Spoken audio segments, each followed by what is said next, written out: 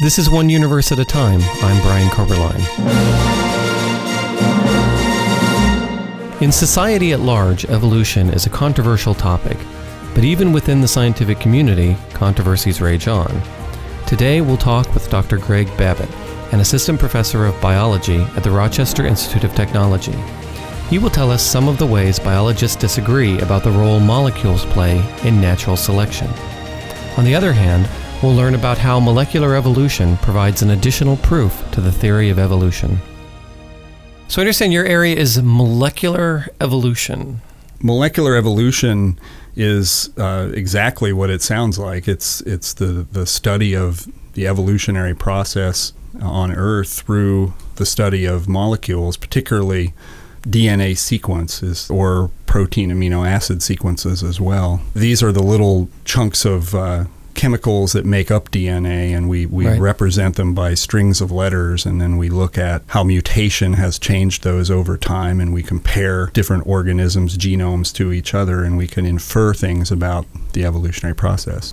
What does that tell you? I mean, typically we think of evolution as something that's natural selection, species change over time, you have changing into different species and stuff. It's kind of a misconception that evolution and natural selection are the same thing. Evolution, an evolutionary process simply means a process of change, and that can include very many neutral processes. In fact, it was the field of molecular evolution that discovered that a lot of evolution on this planet has been driven by largely neutral processes, or processes that aren't necessarily selected for or against. It's just random change. So just kind of a random walk. If you had nowhere to go on a particular day and you left out your house and started walking and turned every time you thought you wanted to, that would be a neutral process. Right. So we think of evolution as kind of a zombie run, but that's not really the case. It's not a matter of avoiding all the dangers. Natural selection is essentially a directed walk. Okay. So it's something quite different. We often think of it as either a walk towards some sort of new adaptive state or some state that's beneficial. And we often think of natural selection as that, but selection actually works much more frequently in our bodies to preserve things, to keep things from just randomly changing. And that's a type of selection we call purifying selection, or it's also called functional conservation in terms of a protein and its function. You don't want it to change because it does something important. So one of the things that evolution can tell us that's, I think, is fascinating is that it's not just all about what are the new and novel adaptations that make different organisms different from each other, but it also can tell us where the function lies, particularly in our genomes, where we suspect that a large part of our genome is actually not very functional. Right. And so we want to know where the critical functioning parts are that might relate to health and disease. So there's actually a very practical side. Okay, so the things that make you healthier, you're more likely to survive and pass on, even though there's no outside competition from that. Yeah, what we see is that we have sort of a reduction of the rate of mutations that are visible in our genome. There's a lot of repair processes in the cell, and these mutations are happening, but they're being essentially selected out of the populations because they have slightly deleterious or even detrimentally deleterious effects or negative effects on individuals that carry them, making them less likely to survive and propagate. Okay, so it's much more of a competition with ourselves than it is an external competition. I mean, one of the things that I know is talked about is the level of information. The idea that we evolve towards complexity, I think, is a common misconception. Oh yes, and that's been around for ages and ages. And this idea that we're somehow progressing towards a state of more complexity. The Earth's diversity has increased over time and generally increases and then is sort of culled back down by these mass extinctions that occur periodically, including the one that's happening right now, which is one of the largest. But largely throughout most of evolutionary history, there's been an increase in diversity over time. And it was actually Darwin's theory. It wasn't his theory of natural selection or the mechanism that was so well received by his colleagues and fellow scientists at the time. It was really his explanation of the tree of life as a diversification process. That before that, paleontologists had noticed that diversity was increasing over periods of time, but they had no way to explain it. Right. And then it was really his idea of the tree that made that book so popular. In fact, the mechanism of natural selection through gradual change was argued about for many, many decades, nearly a half century afterwards. Right. Darwin didn't come up with it by himself. And it was actually a group of scientists much later in the 1930s and 40s that were sort of neo-Darwinians who really sort of championed this view of evolution as Darwin sort of suggested it. But then even, the idea that most of the variation we see around us is due to selection and due to adaptation was then an idea that stayed with us all the way into the 1980s. And it wasn't until molecular evolutionists came along and pointed out that it looks like most of the what we call the nucleobase substitutions in DNA are arising due to chance and not due to a selective process. So there's this kind of genetic drift, and then therefore you get this diversity growth. And this is one of the things that's unresolved even now, is this sort of selectionist versus neutralist view. The people who study who actually founded the molecular evolutionary fields really championed this at the start, and the people that studied evolution at a more organismal level championed selectionist-centric view. And those of us in the field today sort of are hesitant to sort of get into that argument because, there's a controversy in evolution. All the older guys with opinions will start jumping on us and challenging us. So it's kind of avoided now, but it's still there. It's still an unresolved issue. And there's certainly both processes happening, mutations and then a filtering of those by the process of selection. But we really don't know where the balance point is and how that's being sort of maintained. It's an active area of study now, is to not take one side or the other, but actually try to quantitate where that balance point is. Where that point is. So that would seem to go against the common idea that, well, humans don't evolve anymore because we don't have any natural selection pressures. We don't have any predators that are taking us out anymore. It may not be adaptive, but we're certainly evolving. We're getting that genetic drift still. Can we see that in human generations? I mean, I don't know. We're really the newcomers on the block. We've only been around for such a short time, and these processes are actually much more easily observed in what we call deep lineages. So I seldom work with human DNA simply because you have to run so far through the data to even find a base change. If I'm looking at yeasts, I can find one every 10 or 20 or 30 bases, no problem. Right. So in order for my mathematics to work, I need to have lots of mutations to play around with. So human DNA is not always very useful to me. And ironically, the fruit fly, which is this model of genetics and everything, is not very useful either for exactly the same reasons. Right. Most of it's had rapid diversification in lineages fairly recently, within the last few million years. So it's also it's sort of showing the same characteristics. I know you brought up the yeast thing. I know there's an experiment that's gone, 30 years, 35 years, something like that, of doing yeast breeding and changing the temperature and changing the environments. Yeah. It's interesting that you bring that up, because it brings up a sort of a problem that I had stumbled upon and have been sort of publishing on recently. And it's the fact that when we watch mutation accumulate in the lab, and there's been laboratory studies now with all the common model organisms of biology, we generally don't see the same spectrum of mutation or the same types of mutations that we see when we compare one sequence to another. And that's sort of through a comparative process, or what we call comparative genomics. And it's surprising, because if you think that things are evolving neutrally and pretty much randomly, then you would expect that when you compare sequence A to sequence B, that the differences would represent that process, but they don't actually. When we actually watch it in the lab in organisms that can turn over very rapidly, such as yeast and bacteria and even C. elegans, the nematode worm. I have a colleague who studies that. We see very different patterns of mutation, and they don't follow what we see in genomics. So it's another unresolved issue.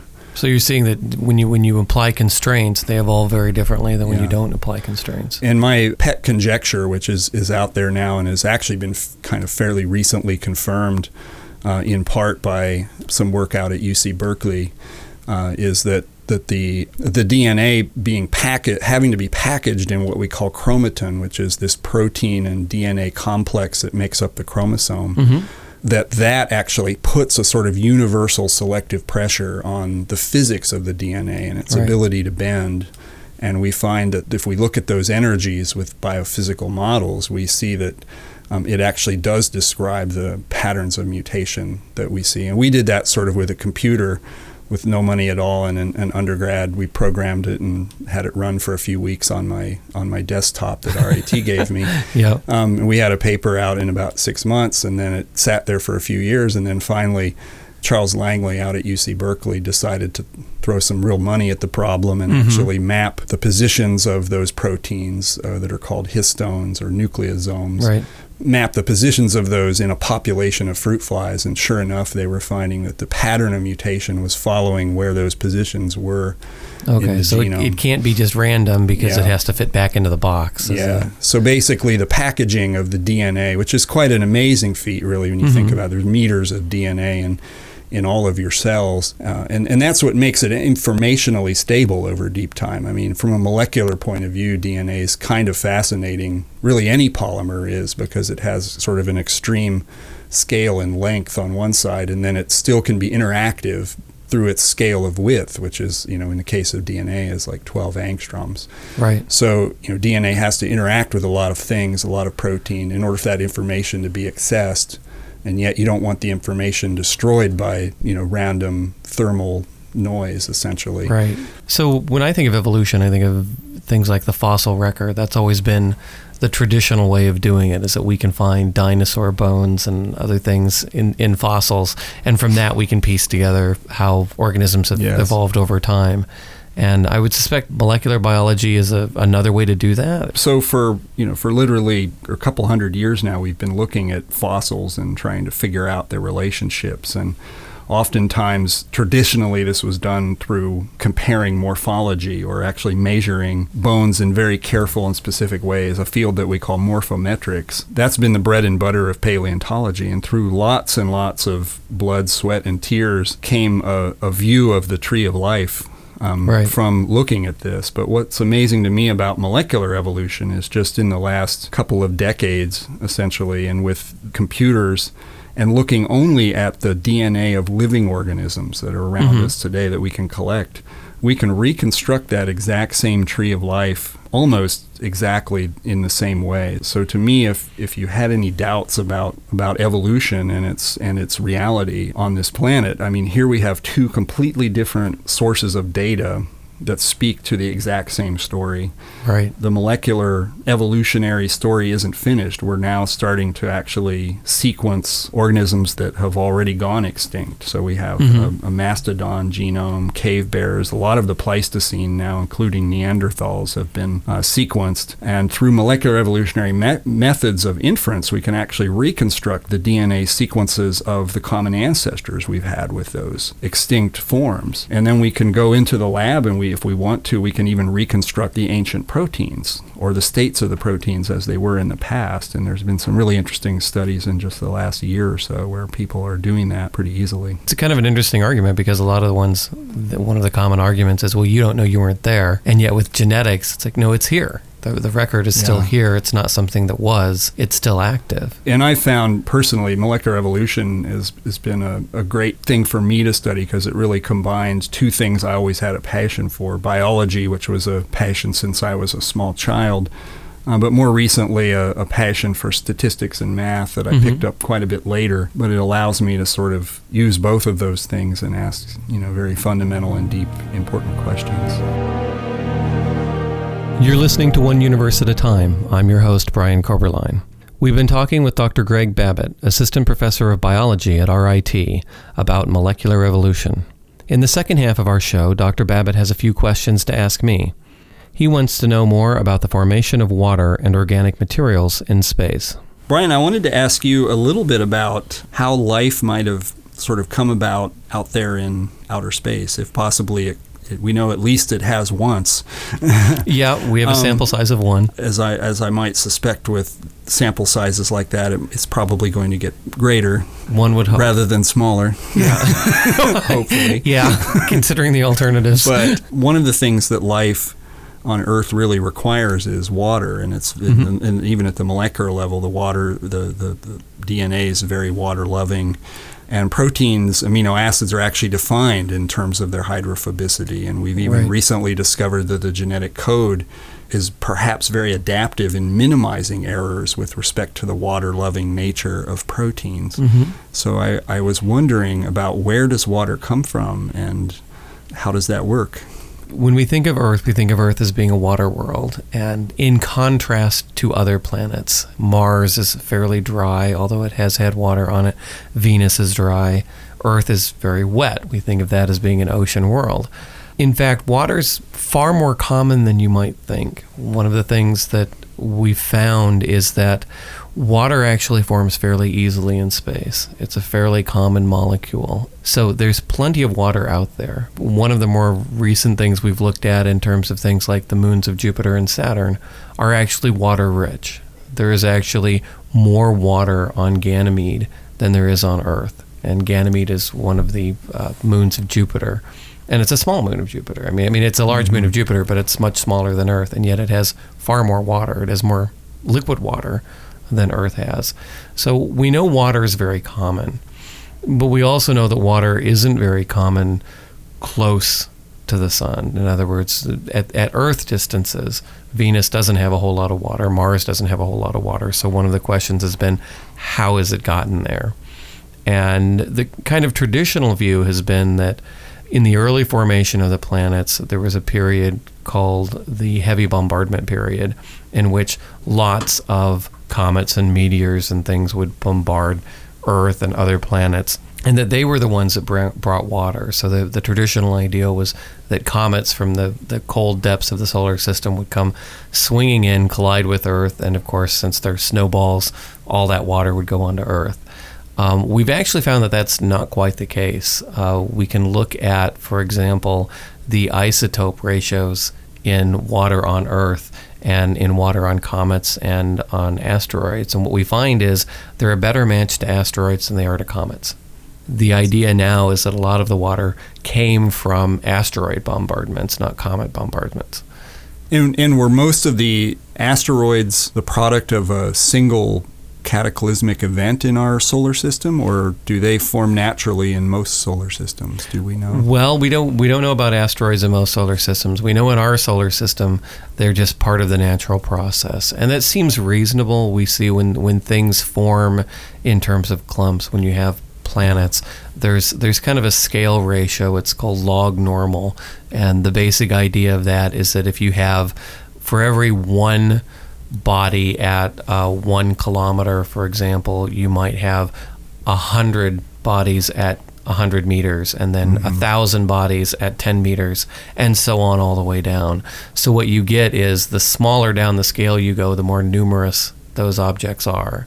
So asteroids, being fairly small compared to things like planets, are much more common, and they're more common on a smaller scale. I see. And that's just in terms of how things form. If you see how things gravitate together, they would form small chunks, and then some of those small chunks would form larger chunks, and so forth. Now, I know there's been an explosion recently in the discovery of these planets in other solar systems.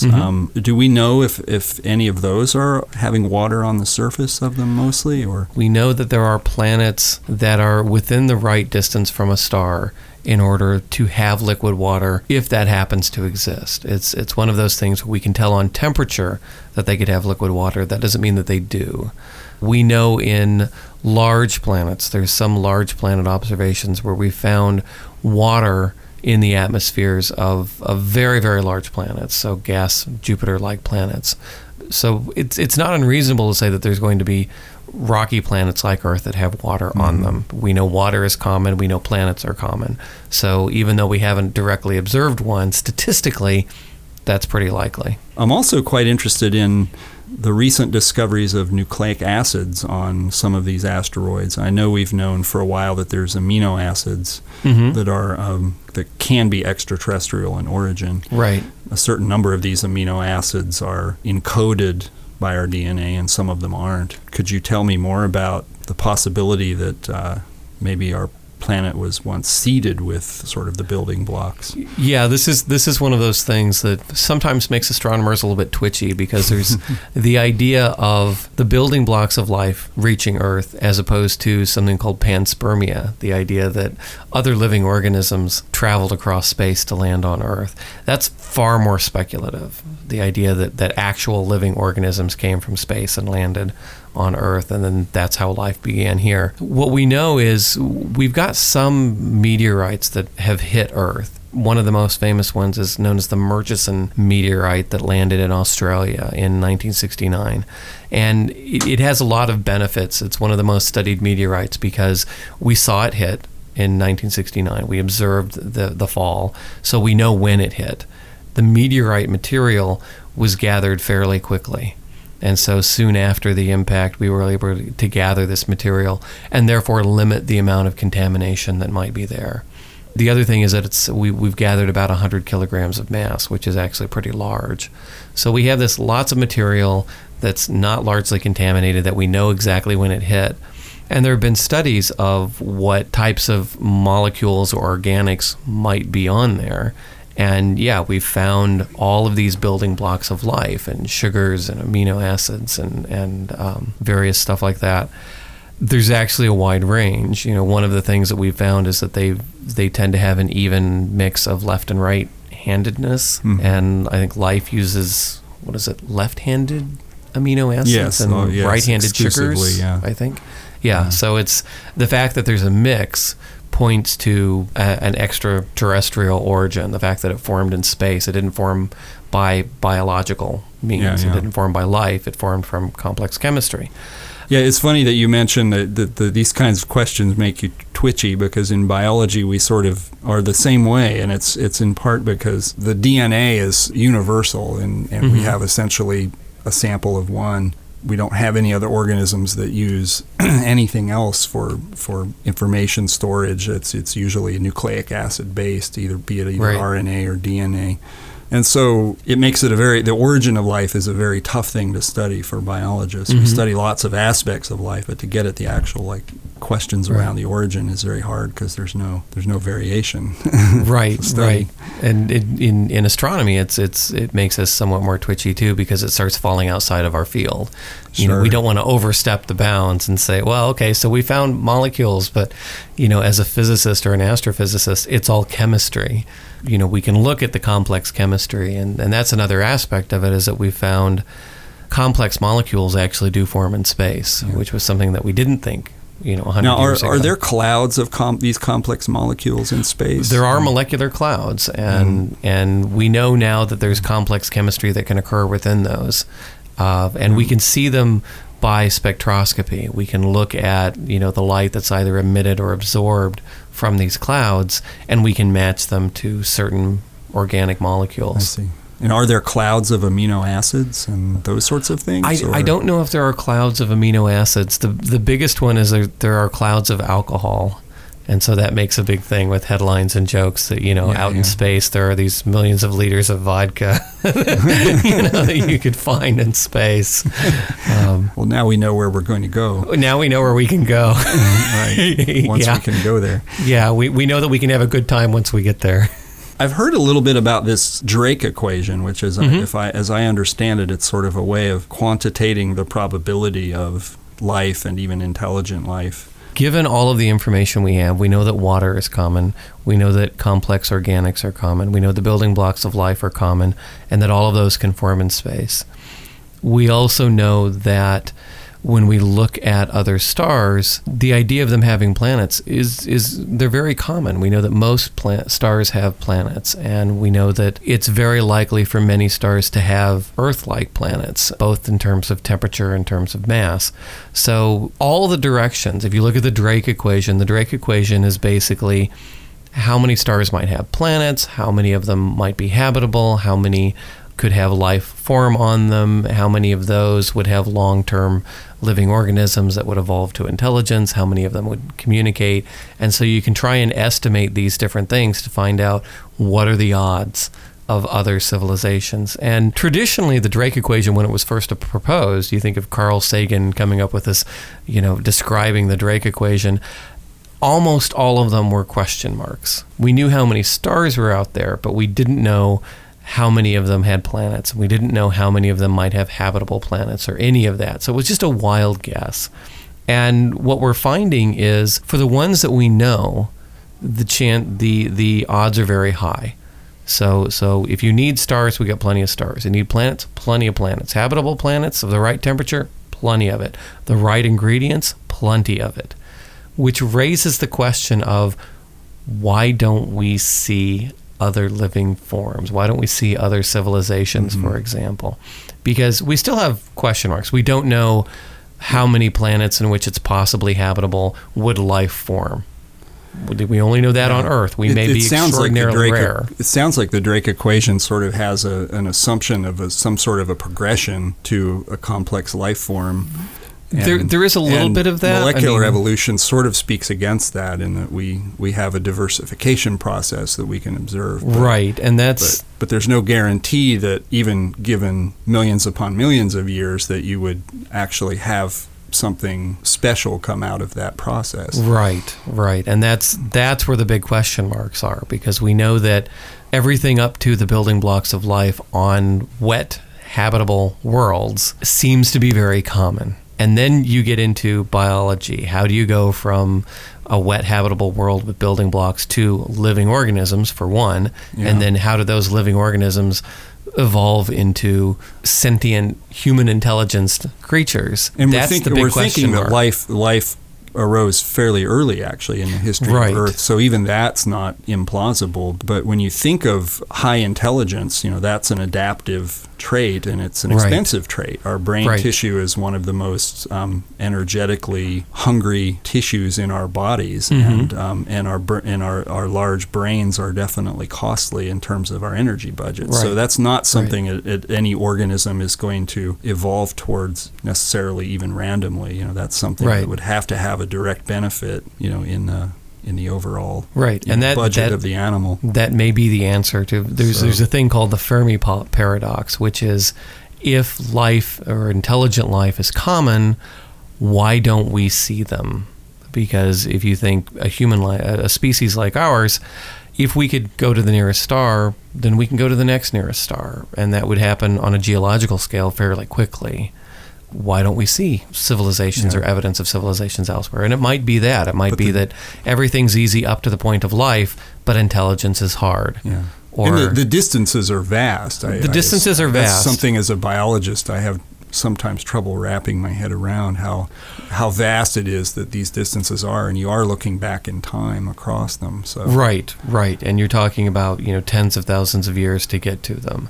But even things like radio signals, if you made direct radio signals transmitting to other stars, if there were other civilizations, we don't see any evidence of radio signals or anything from other species. The direct evidence we have of intelligent life in outer space is zero. That's the problem with a sample size of 1. We don't know whether we're average or exceptional.